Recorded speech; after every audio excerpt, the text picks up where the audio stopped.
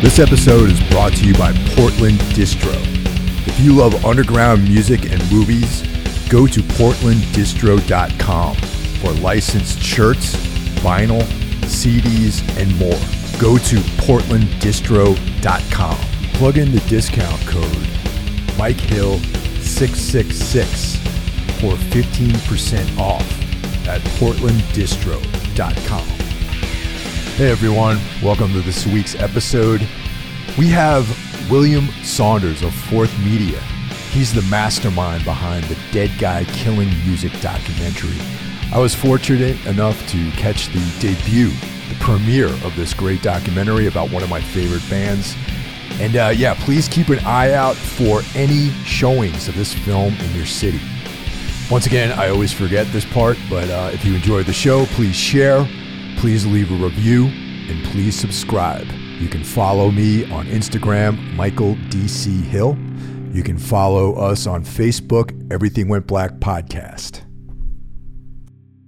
Congratulations, William. A few weeks ago, I met you at the premiere of Dead Guy Killing Music, this wonderful documentary that you did. So I just want to give you congratulations. Thank you. Wonderful is a very flowery term for it. I believe in using irony in sparing sort of circumstances. And there's, the Dead Guy music, as great as it is, wonderful is definitely an ironic term. Absolutely. Yeah. Was that your first outing? It seems like in the last few weeks, last month or so, large gatherings have been a thing. So was that like overwhelming, or how did you how'd you manage during the premiere? The premiere was all right. I mean, I had put so much work in getting it all put together, not only just like editing and getting the color in the mix, but burning the Blu-ray disc, and like I don't have a Blu-ray player in my house, so I had to like go to a friend's house to make sure the Blu-ray worked, and so kind of by the time I got there, I was almost relieved by the time I walked into that place. It was a little weird being around people, for sure. The bigger weird part was the show the next day. That was like, I actually got a little nervous. Like I felt dirty, like I shouldn't be here. But yeah, I think the crowd at the bar was good, and it felt like a big, nice open bar. Like it had it was a big room, so I didn't feel like too claustrophobic about it. Yeah, it was a great atmosphere, man, because I'd been to that venue a couple times in the past, and I really liked that underground art space in Philly. And, yeah, it was cool. That was my first time there. Yeah, and just the, I was fine driving down, and then I've only been out like 2 or 3 times prior to that event, and when I got there, I'm like, oh wow, I should probably maybe have a mask on. I don't know. I partially wore one and partially didn't. They checked everyone's status at the door, which was good, and it's just sort of trying to figure out, I guess, what the protocol is and what makes people comfortable. Right. Yeah, and I think it's the same thing too. I was like, sometimes I didn't have my mask on. I was like, shit, I should have my mask on, and then I was like, I hope I feel like if people were comfortable with it, I feel like people took their own health into their own hands a little bit, and if they felt uncomfortable, then they masked up and everything. But, I felt fine. I'm fully vaccinated. I'm ready to go. So the question is, Dead Guy, though very influential, is a relatively obscure band. So I'm glad you made a documentary about them, because to me, they've always been a household name. But what inspired you to do a documentary on Dead Guy? Well, it was kind of a long story. I work for a reality TV show. I'm an editor and producer, and this like 24-year-old millennial casting director comes into my office. She's like, "Oh my God, Bill, have you ever heard of a band called Dead Guy?" Because like clearly I'm the metal guy of the office, like clearly. And I was like, yeah. I was like, Fixation on a Coworker was a seminal post-hardcore record in the mid-'90s.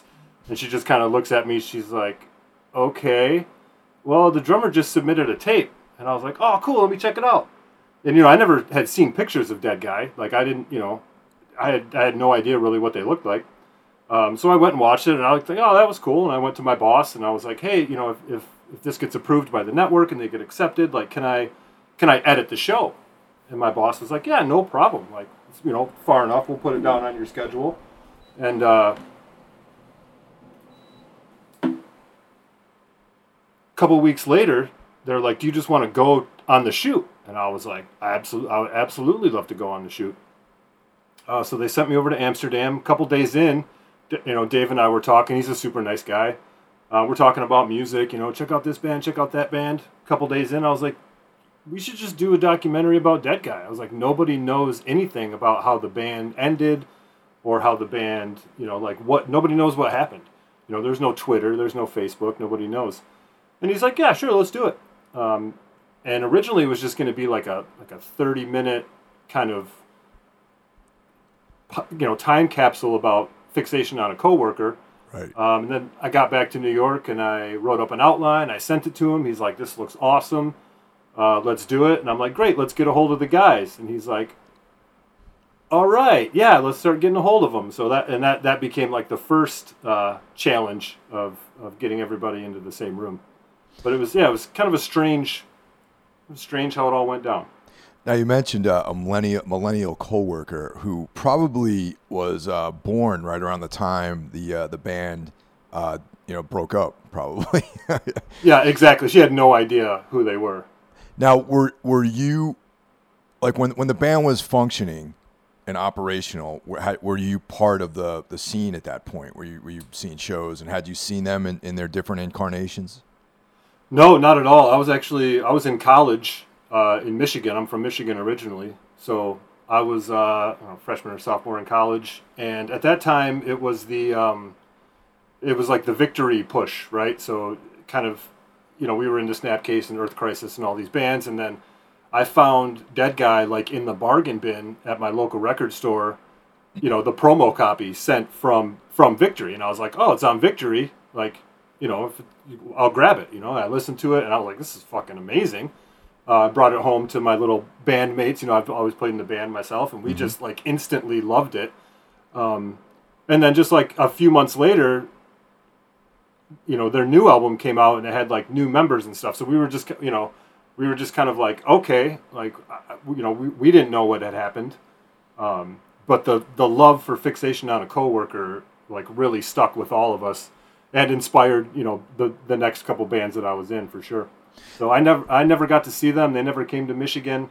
I was in a small town, so nobody came to that town. But yeah, that's how I first came around to them. Yeah, that's it's funny because I kind of in the early '90s I'd kind of given up on hardcore. Really, I was obviously in the '80s when I was in high school. I was like into punk and hardcore and Black Flag, and I think like in the early '90s it was more like death metal, and then the Amphetamine Reptile, Touch and Go stuff, like, which people refer to as noise rock now, but I just called it, whatever. And when I first heard Dead Guy, first the name was weird. I was like, oh, that's kind of a stupid name for a band. And someone played it for me, and it was like exactly what I wanted to hear. And from day one, I was like suddenly thinking about hardcore music again, and I was like, originally I was like, well, Victory Records, it's all that like straight edge, like kind of tough guy, like dudes with basketball shorts and stuff like that. And that wasn't my thing, but that kind of like made me think about that label in a different way too. And then of course I got into Bloodlet, Integrity, and all that sort of stuff afterwards. Yeah. But yeah, it was a hard sell, I think, for a lot of people. But I think once they had the push from Victory, there was like a year where it seemed like they were a band that people were into. Yeah, definitely. I kind of came from that same AMRAP. Melvins are my favorite band. So I love that noisier type of stuff. I think at that point in my life, I was just, if it was screaming and had a distorted guitar, I would listen to it. I just wanted anything heavy at that point. So how long did this whole process take? I mean, it's my understanding that these guys really weren't that in touch and, kind of all living in different places and all that sort of stuff. Yeah, I mean, technically it's still going on. I'm still kind of still getting pictures that I'm putting into future cuts as well. Oh, okay. But the whole thing, it was it would have been the spring of 2019 that I talked to Dave, and then we put it together through the fall. My first interview was in the fall of 2019. And then, yeah, it just kind of rolled over into the next year, and then COVID hit, and we released that first trailer with the idea to have it out in the fall. But as things started to crumble, everybody was stuck at home, and I just started reaching out to random people, people that I never would have been able to afford to like fly to go do an interview with, like Randy Blythe. I hit him up on Instagram.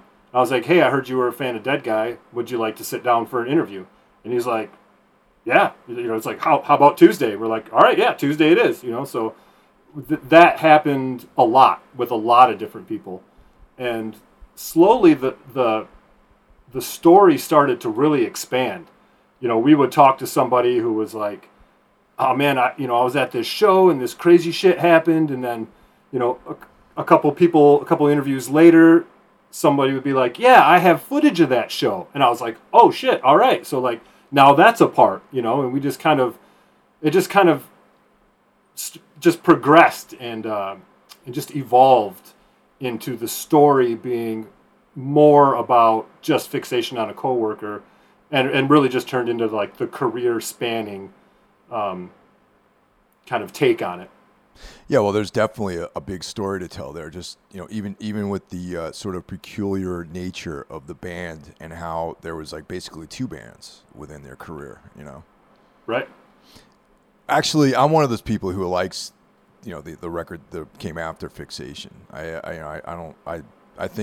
enjoy that album. Like I own it. I listen to it every now and then. It's cool. Like there are definitely two camps with that record.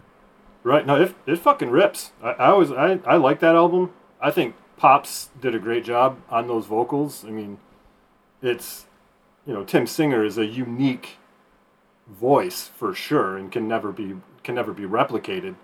But I thought he stepped up and really put his all into it. And I didn't think it sounded bad at all. Nah, I'd seen them play twice on that tour. Like they came through. I was living in Boston at the time, and they came through with Doc Hopper.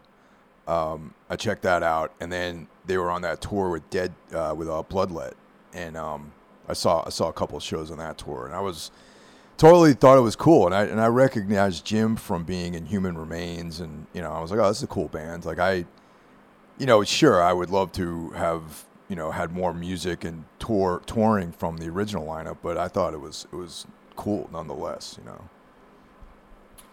Yeah, definitely. It's there's some fucking killer riffs on that album. Yeah. Like really, really.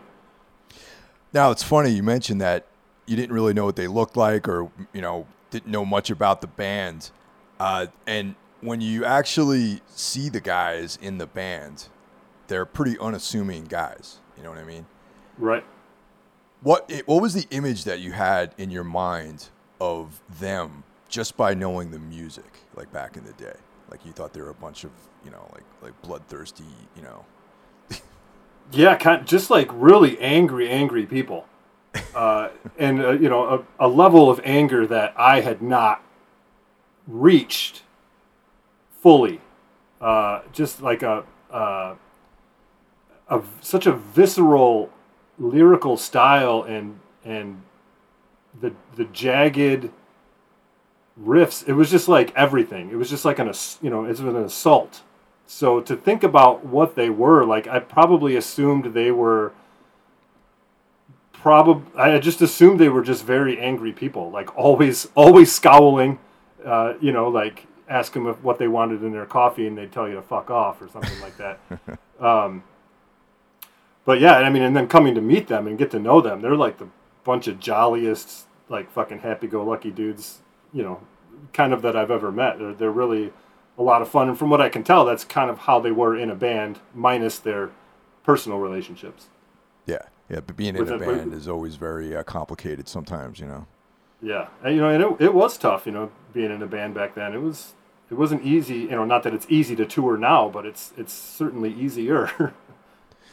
Yeah, that era, man, was in the 90s, definitely without I mean, you had to catch people on the phone. You know what I mean? It was even before cell phones. So even, getting anything done back then was like an order of magnitude harder than it is now. There was no email. There was no mobile technology. You had to call, and, people could duck you real easily back then, Right, and put up flyers. You had to somebody had to go put up flyers. Yeah, that's the other thing. You had to have a whole campaign in place to let people know when your shows were even happening. Yeah, fucking street teams and shit. That's crazy. I kind of miss that, actually, seeing flyers. I miss record stores in general, and then, when you go into a record store, there's like you would see flyers for upcoming shows and things like that. I really miss all that. Yeah, it's definitely it's less exciting now. There's less anticipation in music nowadays. Like, the band will release a single, and then the next week they'll release a single, and then by the third week I already forgot about it, and like then the album comes out, and I'm like, oh shit, I forgot about that. Yeah. Now, prior to Dead Guy, was there anything that could prepare you for that band? As far as like for me, example, I listened to them and I was immediately like, okay, this is like Black Flag, but in the '90s from the East Coast. That was how my sort of interpretation of the band was. Now, was there any reference points prior to them that prepared you for what they were able to do musically? Probably just like the class, the classics, Black Flag, Minor Threat, just anything that was abrasive. I felt like I was just always looking for something that's crazy abrasive and pushing things to the point where they feel like they're going to break, and then they break and you keep going. Like I always felt like I was always chasing that. I grew up on cock rock, like Motley Crue and Poison was my first show. And then that morphed into grunge, which turned things into more distorted and a little bit more pushing the envelope a little bit further. And then kind of as I got into hardcore and even heavy metal and stuff, I was always looking for that, pushing the envelope and just like shredding the envelope and popping things wide open. Just out of curiosity, what instrument do you play? You say you were doing bands and stuff as well. I'm a drummer. I play drums. Oh man, that's like the ultimate, instrument for punishment and getting your anger out for sure. Absolutely. Yeah, we took a lot of influence. Kind of my college metal band, hardcore metal band, kind of took a lot of influence from Dead Guy for sure. Especially along with like the work ethic of it all, pun intended. Of just stripped down. No hardcore uniform. My friends wore those fucking goddamn Snapcase jerseys. I was like, why? I'm like, where the fuck is the crossover between hardcore and basketball? I'm like, I don't get it. I don't like it. And this was all, this was in the Adidas era as well. Everybody was wearing Adidas, listening to Korn. So, it was a lot of stuff going on in those days. A lot to ping pong off of.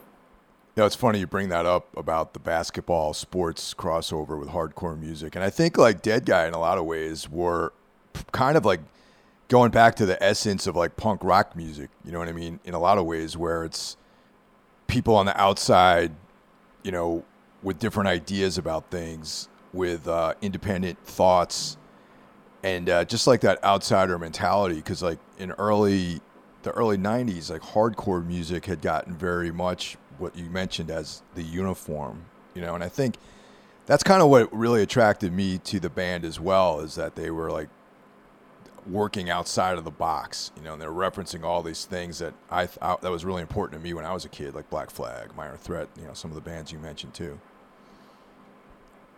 Yeah, it was refreshing, and then you couldn't see what they looked like even. So, but you could tell by that one little picture that they weren't. You could tell by the fact that there were no pictures that they weren't in it for the uniform. Yeah, exactly. Now the day of the reunion. Now that seeing them play live again, what was that like for you after all this work on the documentary? I was giddy as fuck.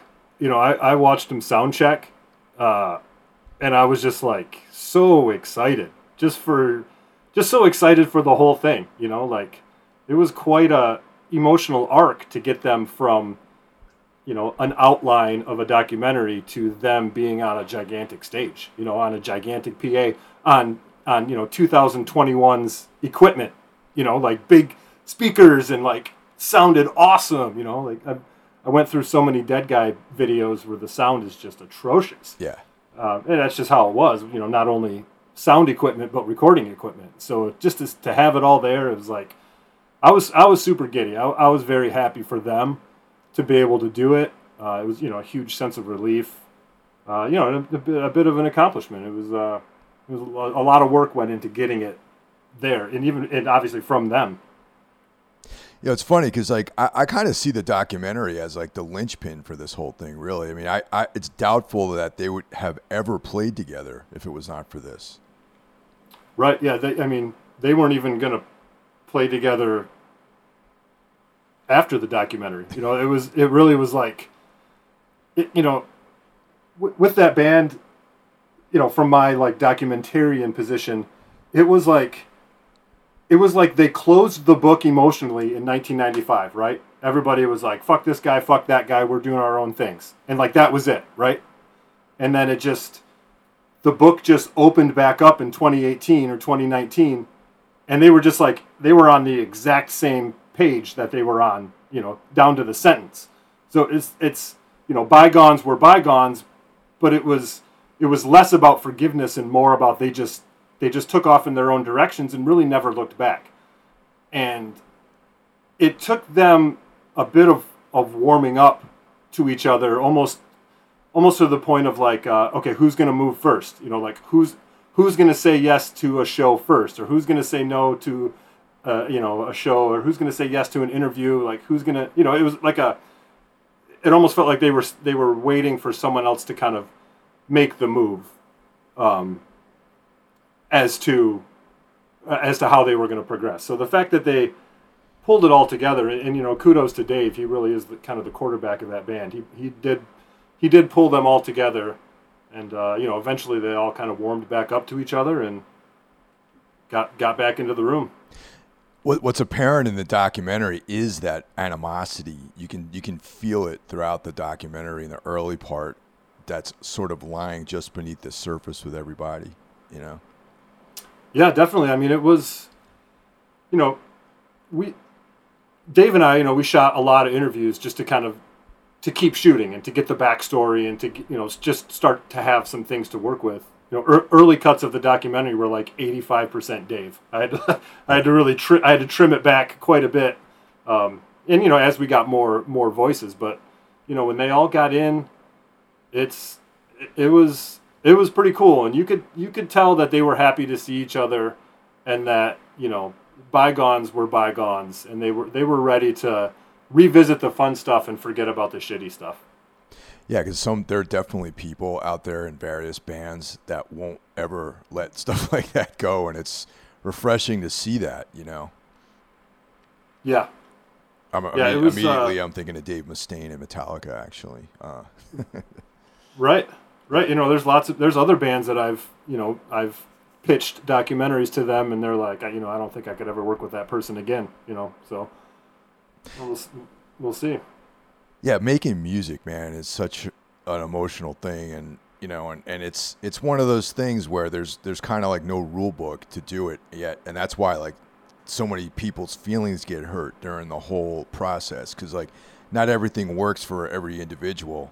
And, some bands are great because it's the work of one guy, or it's a collaboration between everyone, and then one guy leaves and it's not the same. And it's so complicated, more so than any interpersonal relationship that only two people can have. You have like 4 or sometimes 5 people involved. So, right. And they were in their early 20s, yeah.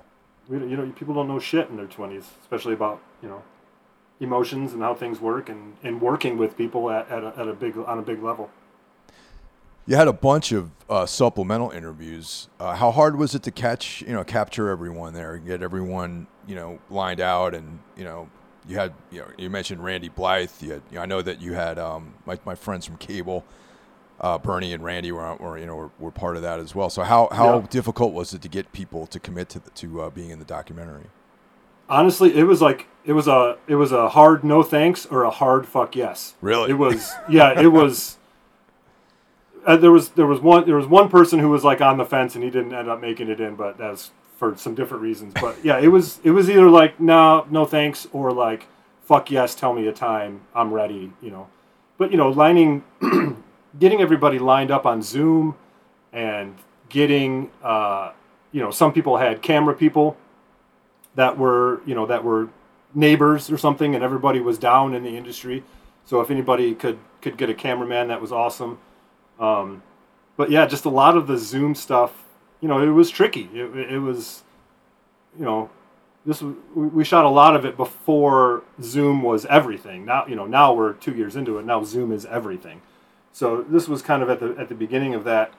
I was having people set up. I'm like, do you have an iPhone? Can you just set up the iPhone in the crook of your laptop so that I can at least have like a better audio source than the Zoom call, and then maybe I'll have a second shot to cut to. But not a lot of people did, or people were like, I'm using my iPhone for this, and this is all I have, and we just kind of had to be like, all right, this is it. We're just gonna go with it. And at first, I was very leery of it, but it really ended up adding this element of comfortability with the people that I interviewed, because they weren't set up in front of a camera in a studio with a bunch of lights and an audio guy tucking a mic into their shirt. They were just sitting in their living room ready to talk about Dead Guy. So it was really interesting, the authenticity that came out of the people as they were speaking. And I think that had a lot to do with the fact that we were doing it over Zoom. Yeah, I could see that. You're in your your familiar surroundings, and you're more comfortable. I can see that, people being more candid in a scenario like that. Yeah, and it was funny, like Steve Evans had literally never used a Zoom before. It's in the cold open of the documentary, but he had never, he's flipping his phone back and forth, and it's, the orientation's flipping back and forth. And after that happened with a couple people, and I was like, oh, I'm going to use these as little intros or little, kind of little transition pieces. Because it's funny, it became a documentary also about making a documentary in, a global pandemic. Yeah, I was thinking that too, because that's kind of going to be like a timestamp for a lot of these things that come out around this time. I remember, like, hopefully in a few years we can look back and be like, oh yeah, that's that time we just went through when no one was able to be in the same room together, and we used this thing called Zoom, which very few people had even been exposed to prior to this. It's going to give it this like very unique timestamp. Right. It was funny. Keith Buckley from Every Time I Die, he's a huge fan, and he was on the list early. And he was one of the first people I talked to about interviewing. And I tried to catch him. When he came to New York. He couldn't make the time.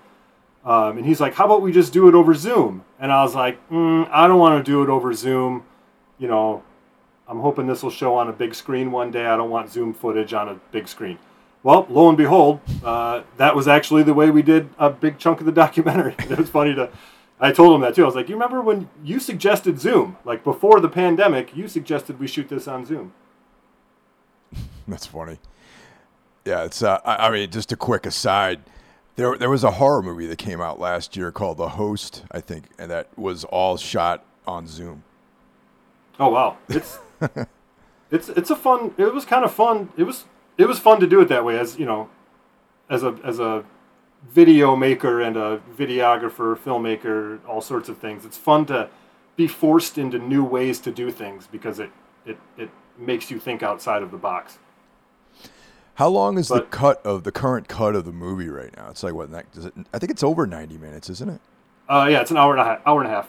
Yeah. 1:29:30. Right. Yeah, that's like, how hard was it to cut down to that duration, like that program length? I imagine it must have been really hard to keep to that format. Yeah, it was hard. Originally I wanted it under an hour. Wow.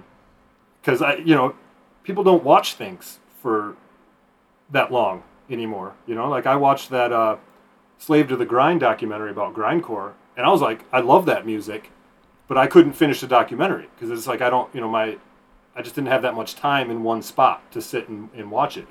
Right.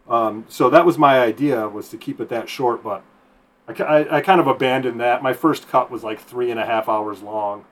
there was a lot of cool stuff. Like, there was a lot of fun stuff spoken about. We interviewed people, and this will probably be on the extras when the DVD comes out.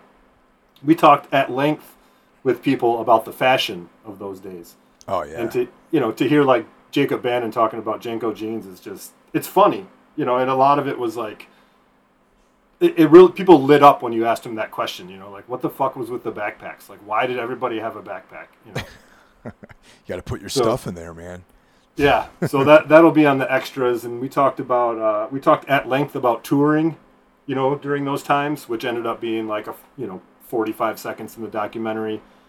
Yeah, all sorts of stuff we talked about that just things just have to hit the floor. It's just the way it is. Real quick about the backpacks. Yes. Back then, man, like if you lived in a city, like New York or Boston or something like that back in the 90s, I think that you were mostly on foot or on a bike. And that's, in my experience, where the backpacks came from. I know that I had like a courier bag or something like that because I was always on foot, you know what I mean? Like I didn't really drive around. I was on the subway or walking or whatever, you know what I mean? So that's my take on it. Are you defending the backpack fashion? I am actually. I think, but it actually did become kind of a thing though, because like I do remember having like that was like a fashion thing, like what kind of backpack you had. But a lot of times, like in my experience, I would be at work, at the warehouse or wherever the hell I was working. I have my lunch in there and like, whatever, like a hoodie. And then I would go to a show or go somewhere right after work and I would have all my gear with me that I needed to take out into the world. You know what I mean? Right. So I don't know, whatever. Yeah, I was from Michigan. We just drove everywhere. Yeah. So, you always had a car to throw it in. And then if we drove to Detroit, you would just pay somebody to watch your car. So I was going to ask you, and you already kind of covered it, was so do you foresee a DVD/Blu-ray release of this at some point? Yeah, absolutely. There's been a lot of interest in this documentary, and people are wanting to show it. So I'd love for it to hit as many theaters as possible. I just think that's just like a neat way to show a movie. I never really expected it to be this this. I don't mean big like popular, but like big. Like I never meant it for it to be such a big production. So for it to have its due process out in the world, I think is very neat. And we're gonna submit it to some festivals. And actually, it's playing in Brooklyn on Wednesday, November 17th at 7:30 at Nighthawk Cinemas, Williamsburg. That's a great spot, man. Yeah, a friend of mine actually texted me about that because he was a friend from back in the day, and he was like, "Oh yeah, that Dead Guy documentary is playing here in Brooklyn in a couple of weeks." So that's cool. Yeah, it's we're very excited about that. They contacted me about putting that up, so it was really cool. But yeah, it'll be out on DVD, Blu-ray. Well, Blu-ray, not DVD, technically. And then I have actually some full unseen Dead Guy sets. Oh. That I will put on like a special features disc for sure. I have one from the original lineup, and then Dave actually found a bunch of others from some of the other later versions.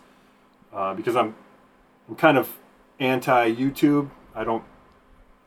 YouTube has been fleecing creators for a decade, and I thank them for the stuff that I've watched on YouTube, but they have taken their fair share from bands and content creators. So as long as it stays off YouTube, the better, with anything that ever comes out of my office again, for that matter. Yeah, that's an interesting point that you brought up, because I also have this aversion to YouTube these days, and it has a lot more to do with like their kind of weird censorship that they have of things.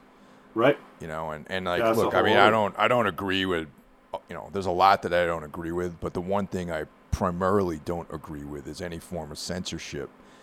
And, when that's always the signs of a failing society, in my opinion, right. When the onset of some kind of repression rears its head. Right. So, No, yeah. I totally agree. I feel like the world should and will eventually move to more of a decentralized system where kind of we all pitch in our little bit to so everybody can have a little piece instead of giving it all to YouTube or giving it all to Facebook. Like with the Facebook Live, people going live. I don't want to insult anybody. It's just my take on it. With you go Facebook Live, your friend's band, from St. Vitus or whatever. In essence, you are stealing from your friend's band and giving it to Facebook, and they can then just do whatever they want with it, and it becomes a point where you're just giving away all of your creative content to the biggest corporations we have in the space, and to me that needs a revisiting. We need to reimagine how those sort of things work. It's an interesting point as well, and it's kind of relevant since we're talking about a band that was operating during the 90s, when people still had this sense of individuality and independence and anti-corporate, sort of ideologies, which in the last 20 years or so, I feel like young people might have, they don't see it the same way. Like they just look at things as being free and clear and okay, yeah, I should be able to put something up and the world can see it. But there also is a downside to that and a compromise that if you use a platform that is a free-form platform like that, controlled by one organization, and you're agreeing to their rules, then you also are open. You're wide open to them taking down your content or somehow censoring it or whatever. And I think like what I would like to see is kind of like the way things sort of were back in the day, where you would go to one particular place that either the artist or a collective of artists ran and curated, and you would, pay or figure out some fair trade to get that content. Like, I think that might be where things are moving these days. Yeah, no, I totally agree. There's some systems in place in the video side of it. Yeah, it's a complicated issue. So it's, like I said, I thank YouTube for for letting me watch ridiculous things. But it's also something I might have paid 49 cents for, and that 49 cents could go to the content creator and not just becoming not just becoming like a product for their advertising campaign, and meat for their algorithm, Yeah, well, that's exactly like, what comes to mind right now is SST used to have these bumper stickers like corporate rock sucks and all this stuff, and it's like, it's like the ultimate regression back to that ideology of, like dead Kennedys and, Jello Biafra's whole thing about like, selling products and advertising and funding things through corporations. And that's something that we've gotten away from. And I think it's kind of good in a way that this censorship and these like, weird things that are happening with media are making people rethink these methods. That's pretty cool. Right. Absolutely. And we're in an age now where digital micropayments are possible and relatively easy. So you could put something up for, for instance, 29 cents, in Bitcoin. You pay 500 sats for it, and it's an easy and quick way to pay content creators for the work that they do. And there's ways to split it with the band so that the band gets it, or the band can own their own content. Imagine that, a band owning their own stuff. Well, I mean, that's actually here pretty much. I mean, there's, Bandcamp is like that. I mean, there was an artist, I can't remember his name. He's a British guy, and his whole thing is controlled by himself, and he just has a Bandcamp, and that's it. And everything's produced by himself, and it used to be that way. I felt like back in the 80s and 90s was like that sort of independence kind of reared its head, and I think nowadays it's easier now because you can do everything pretty much with your laptop, and produce a whole album by yourself essentially. Right. Yeah. No, I like it. I like where it's going. I like seeing people getting to work and putting their own stuff out there and not having to use gatekeepers. So let me ask you about this Blu-ray release. Oh yeah, sure. Yeah.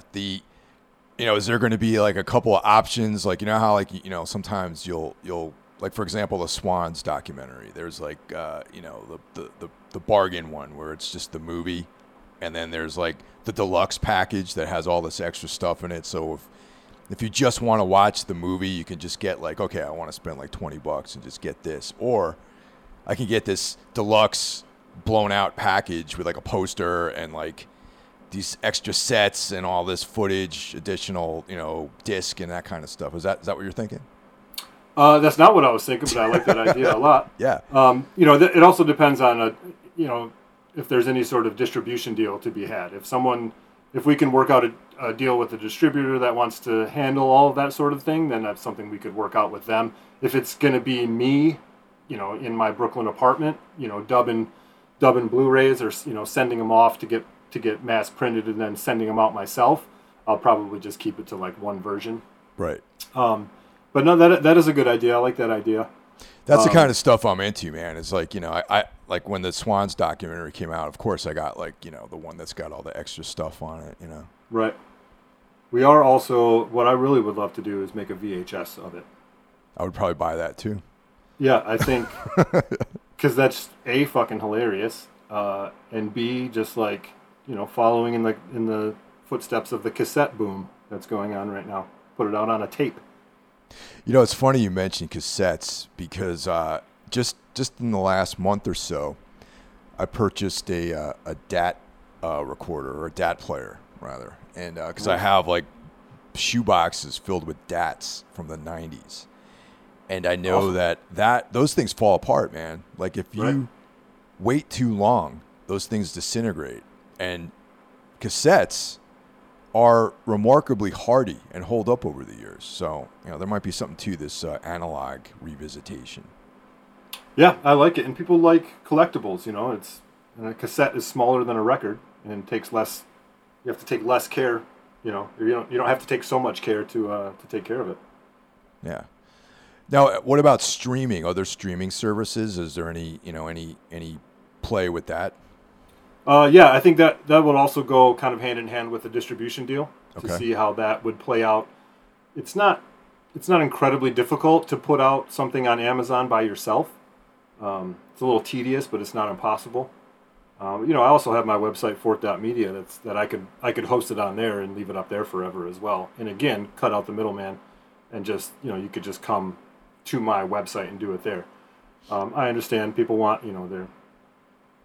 their what they're used to and things like that, which I understand. So it's definitely something we're going to look into. I think that would come down to, like I said, the distribution deal. If we can get anything like that, I'm sure that sort of comes in that sort of package. Now, it's funny. Another question I had was about Fourth Media, and I just want to talk a little bit about that. That's your production company, correct? Yeah. Yep. How long have you been doing that? I started that in 2015. Okay. I've been doing music videos and all sorts of visual stuff. I used to shoot a lot of live bands. I was even doing live streaming. I did a couple from St. Vitus and a couple from the studio in Hoboken that I work with. So I've always been shooting bands. I do photography when I can. Live band photography. That's actually where I started, was black and white 35 millimeter photography, shooting Dillinger and The Shelter in Detroit. Stuff like that. So I've always kind of been around music, but I incorporated in 2015 to kind of fit along with my other career path of just kind of being an overall production company. We do all sorts of stuff. I saw that you did something with Beast of the Field and Temple of Void, which are Michigan-based bands that I'm familiar with. Yeah. Oh, you like Beast in the Field? Yeah, we actually the band I play in, Tombs. We played with them maybe a long time ago. We were wrapping up. We were supporting some other band, and then we had a couple of dates on our own to get back to New York, and one of those dates was in Detroit. and I got a chance. And that they were on the bill, and I was like, man, these guys are so unbelievably heavy. So good. I love that band. Yeah, those guys are old friends. And Temple of Void too. I did their music video. They were on the same Michigan label we were on, Sahara Ghost Records, my old band. So yeah, always a treat to work with friends, you know. Yeah, Temple of Void's pretty awesome too. They are. There's oh man, the name escapes me. I should have wrote this down. There's another band associated with them that I like too. That's it's like a member of that band, or there's a couple of members from Temple of Void that are in this other metal band that I should have prepared. Hellmouth? That's it. Yes. Yep. There you go. Okay. Classic. I lived in Detroit for quite. I've been in New York for about 13 years now, but I spent a lot of time in Detroit.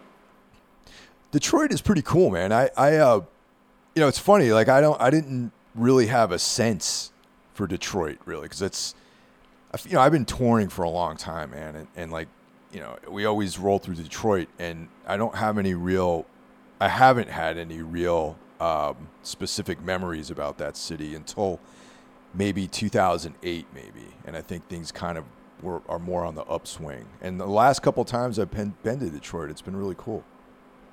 Yeah, it's a nice place. I haven't been to actual Detroit in a while. All my family lives in West Michigan still, so if I go back, I usually just head straight back to the West Coast. But yeah, I love it. It's cheap, you know, nice casino, nice sporting venues. Fox Theater is amazing. State Theater is amazing. It's a super cool place. I like it. Yeah. There was like a venue out there that was like I think it's called like the L Room or the M Room or something like that. It's almost like St. Vitus. It has like this very interior design, very, very deliberate sort of, design sense to it. It's like a really cool spot. Right. Yeah, it's really a place where you can, it's cheap. So, you know, labor's cheap, you know, space is cheap. So you can really spread out and do things that you want to do, and you can do them how you want to do them. And also there's barely any cops around, so that's always a plus. Yeah, definitely. And it's funny because I think it was the night that we played at this venue, whose name I can't remember right now, but it was, we were going to the hotel room, and I put in the address to the hotel in Waze. So, you know, it takes you through the most direct as the crow flies route. Right. But it definitely took us through some areas that were like these post-apocalyptic, no street lights. Like you can see nature like reclaiming some of the pavement and stuff like that. Yeah. Yeah, that was definitely an experience. Yeah, they shut off a chunk of the power grid a bunch of years ago.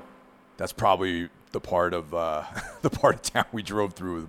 You can always count on Waze to give you like some random way to get someplace. Right. Yeah. No, you stay on the highways.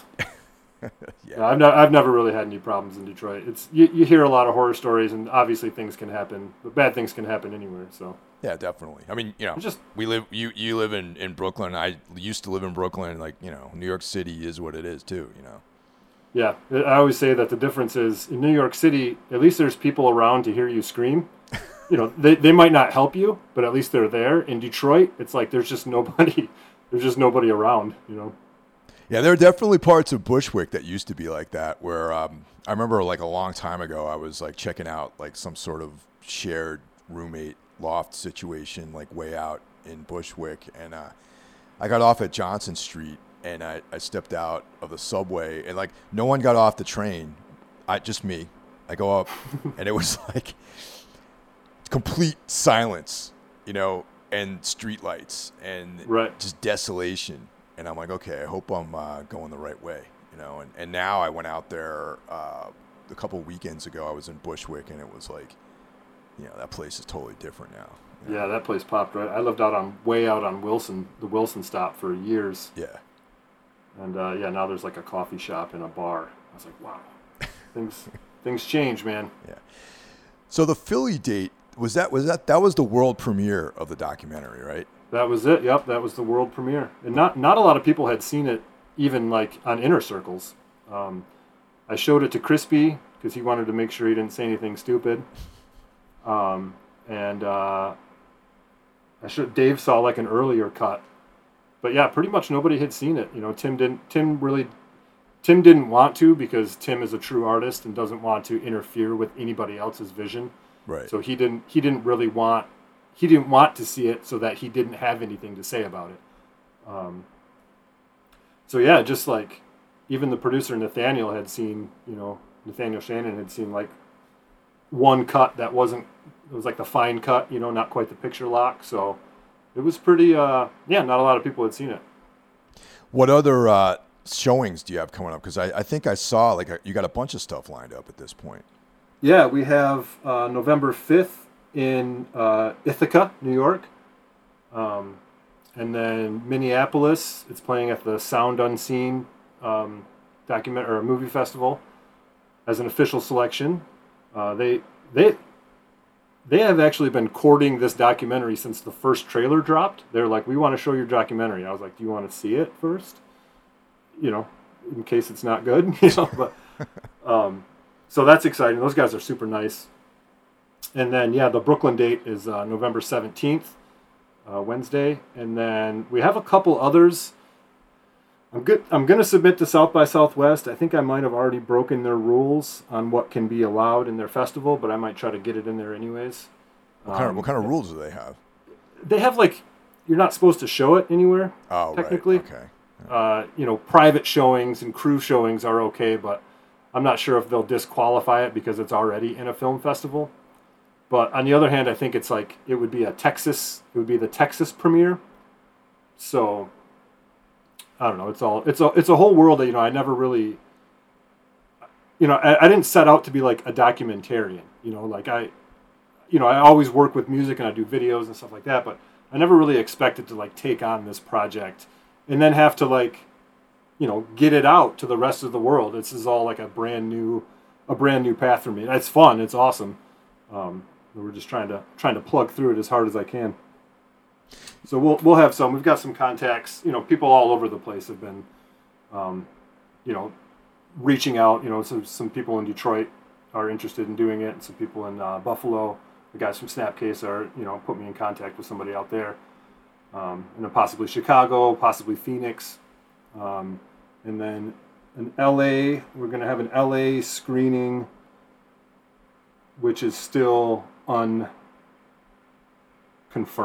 It's confirmed, but it's not completely fleshed out yet, so I won't say anything about that yet. Well, that would be that would fit in nicely because there's the Decibel West Coast date with Dead Guy. Yes, indeed. Yeah, so that would work out really well then. Yeah, we'll see. Okay. Yeah, no, those guys, Aaron and Albert, were awesome in helping promote that documentary, and just the fact that they, attached it to their festival was just such. It was like an honor. I read, I love Decibel magazine. They do so much for heavy music. It was just so cool for those guys to really step it up and put and help us really put it out there. They really did get it over the next big hump for sure. Had you met Albert prior to all this? No, nope. Dave made the introduction. Dave from Dead Guy, because he had worked with them on the Hall of Fame thing. Yeah. And he knew they were big fans, so he said, we should really, ping them and see if they want to help out. And I was like, absolutely. So yeah, they really pushed that first trailer out there. Yeah, they're good like that, man. Albert knows what's up. He's, you know what I mean? It's not like there's other magazines out there. I'm not going to name names because they sometimes give me money to write stuff for them. But sure. But they missed the point, I think. And Decibel for sure understands what the deal is with real music. So I always give those guys props. Yeah, and they put that festival together. That's a lot. There's a lot of moving parts in that beer and metal festival, and they handle it with style and grace. Yeah, that was a lot of fun, man. Once again, it was a little overwhelming at first, but I think that the 1-2 punch of the premiere and the Decibel Fest. I only went to the Saturday one. Kind of got me primed up for entering the world again and going out there and experiencing life. It was kind of cool. Right. It's you take that first test, that first COVID test after it all. I was like, oh, holy shit. I did all that and didn't get COVID. All right. Well, I've been getting tested every 2 weeks actually since the beginning of this thing. Yeah, there was a, there's a public service announcement. Yeah, there's a program out there called Project Baseline where I signed up like right when this happened, and it's free testing. Every 2 weeks you can go, and every 14 days you're eligible to get retested. So I've just been doing that, and still, even with the vaccination, I've still been getting tested. Nice. It's important to keep track of the numbers. Yeah, and so far so good. So far I haven't, been infected by anything, so that's good. I mean, summer of 2020, I literally barely left my apartment. I was just, I pulled up the interview calendar from like July of last year, and we had basically had a Zoom interview every day for like an entire month. Like, so, and then that on top of my other job, it was like I basically just worked on stuff that whole time. So I barely went out last year.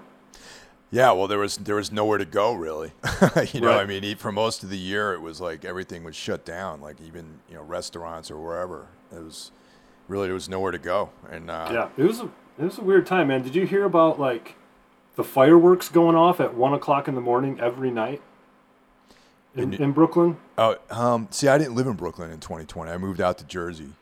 So yeah, I think people did tell me about that at 1 a.m. It was nuts. It was fucking nuts. It was like every night at 1:00 on the dot. What was that all about? Like what? I don't know. I mean, I don't know how far down the rabbit hole you want to go, but it was disturbing the public, and I'm not sure that the public was doing it. Well, then who was doing it? Do you think? Probably law enforcement. Okay. It wasn't. Because for one, where do you get that many fireworks? Yeah, like, that's like a expense. You can go to Pennsylvania, but these were fucking big fireworks. These weren't like bottle rockets. They were like fucking mortars, So do you think there was some kind of a nefarious plot behind all this? I do, Mike. I always think there's a nefarious plot against everything. Huh, okay. I mean, I tend to agree with you. I think that most things are premeditated that go on a large scale, Yeah, it was crazy. It was it seemed too calculated to be the public, Wow. See, I wasn't aware. It was during the George Floyd protests. There was a lot. Oh yeah. Okay, now it's coming back. Yeah, it's coming back to me too. That's It's funny, man. That whole year, it's one of those. Well, even up until a week ago, the whole year, even 2021 is actually not so great for me. But I want to forget about all this stuff, man. Honestly, it's like I want to like move on. And it's funny how your mind covers up a lot of these details because they're either traumatic or too troubling, Right. Yeah. Exactly. It was. I guess everybody is pretty much ready to move on. I'm ready to move on too. Yeah, totally. But yeah, I was going to ask you if during the pandemic, like, your professional life was affected by that, but apparently not, I guess you were saying. No, I got really, really, really lucky that, I had some weeks off intermittently, but I was able to, I left the office in, March 14th, and, I've been working from home pretty much ever since. So yeah, I just, I already had everything set up to work from home. So yeah, I just kind of slid right into it. I was super lucky that the show that I work on just kept going. We had downtime. We had some problems getting things, and we had to reimagine how we made a show in a pandemic. And it was tricky. It was tricky and challenging, but I was very fortunate to be able to continue to work. And then I would have this, the Dead Guy documentary to work on as well. Plus, I do other things. I was like live streaming on this website called Theta TV. It was like a Twitch type of website, but I was just throwing up videos and just chat with people about metal and stuff like that. So I was doing that, staying super busy. That's pretty cool. Yeah. Yeah, I I had to like stop doing it. I was like, all right, I need every extra second to finish this documentary. So I put that down. But yeah, it was cool. Just showing videos and live stuff, a whole bunch of stuff that I've shot, and people don't like gave me a bunch of videos, and I just string them out and hit play on them, and then just kind of chat about it. That's definitely cool because I know like when things pivoted to being at home for me, I was like I didn't know what was going to happen in the next few months, so it was like a lot of stuff got canceled, a lot of things were like indefinitely delayed, and I had to kind of like think about even like work being like, okay, we're dead in the water right now, but luckily things sort of came back, which is good. Yeah, it was a stressful time. I mean, I like I said, I was lucky to have work, but I didn't always know that I was going to. Yeah. So it was almost like a double whammy that I still had to work under these new pretenses, but I didn't know if that would be gone, next month or whatever. So, but no, I was very fortunate. Well, hopefully the next few months, everything will continue to improve, and life can become livable again. Yeah, definitely. I have a kid, so I don't get out to metal shows very often. So it was good to get one in while I could. That's for sure. Yeah. Is there anything else about the documentary that you want to talk about? That I think I pretty much cover all the points I had. Yeah, Nathaniel and I drove up to Connecticut, interviewed Bernie and Randy, and then we made our way up to Steve Austin, actually, and those were up in Maine. And those were the two of the first interviews that we did. We show up at Steve Austin's house. He had killed a deer the night before. Had gutted it. He had the antlers hanging out on the tree. It was a good time. Steve Austin is a wealth of information and insight. And then we got some lobster rolls on the way home, tourist style. Everybody figure out a way to watch it so that so it can be a success and I can make another one. I've got two ideas on what I want to do next for documentaries. So one is a band who I will not name, but the other one is I'd love to do a Steve Evetts documentary, just about everything that he did out of Tracks East. That pretty much the entire Victory catalog. Plus a bunch of a lot of other stuff. So, yeah, definitely. So yeah, please just go to fourth.media, try to figure out where you can watch it. Keep an eye out for all the updates. Buy a poster. We got posters for sale, posters and stickers. Yeah. That's awesome, man. Yeah, that Steve Evetts thing would be great because that guy. There was that period of time in the 90s, into the early part of the 21st century where the discography that guy produced is pretty stunning, It's insane. Yeah. Even the little blurb in the documentary where he talks about, all the bands that recorded on that one bass. It's like, holy shit, those are some of the best hardcore records ever, Yeah. And they all used his bass guitar for it, It's really, and he's super fun to talk to. That dude's super nice too. Yeah, I always wanted to record with him, but we never had the opportunity, believe it or not. And it's he's out in L.A. now. Yeah, but he's still working. Yeah, there just would have been something really cool about doing something at Tracks East because so many bands I love and friends, and especially in the Northeast, like Jersey, New York area, tons of those. That was kind of the goal. A lot of those bands was to record it at Tracks East and work with Steve. Right. Yeah. Yeah, so keep a lookout for that. But thanks for having me on, man. It was good to talk to you. It was good to see you at the documentary. I'm a big Anodyne fan. Love tunes. So wow. It's funny, man, that people bring that band up every now and then. It's I'm glad people discovered them or are discovering them now. Definitely. But I told you I was looking for things that were blasting out of the envelope, and that band was definitely one of them. Have you heard that band? Frontierer. Have you heard that band? Are they a newer band? Yeah, they're a new band. They're from the UK. Frontierer. Their new record's fucking brutal. Huh. It's in that kind of vein, that chaotic sort of vein. Chaotic, yeah, and it's got it's got newer tinges to it. It's super noisy and super heavy, but it's got kind of that more. It's very abrasive and fucking brutal, and their new record just fucking kills. I was just listening to it today. I was like, holy shit. Frontierer. Yeah, Frontierer. I'll have to look into that for sure. Unloved is the name of their new record. They got 3 records total, I believe. They're all pretty I will look them up on Bandcamp because that's how I consume music these days. I just buy people's stuff on Bandcamp. That's good. And I wanted to clarify, I'm not mad at Bandcamp. Bandcamp are doing good things.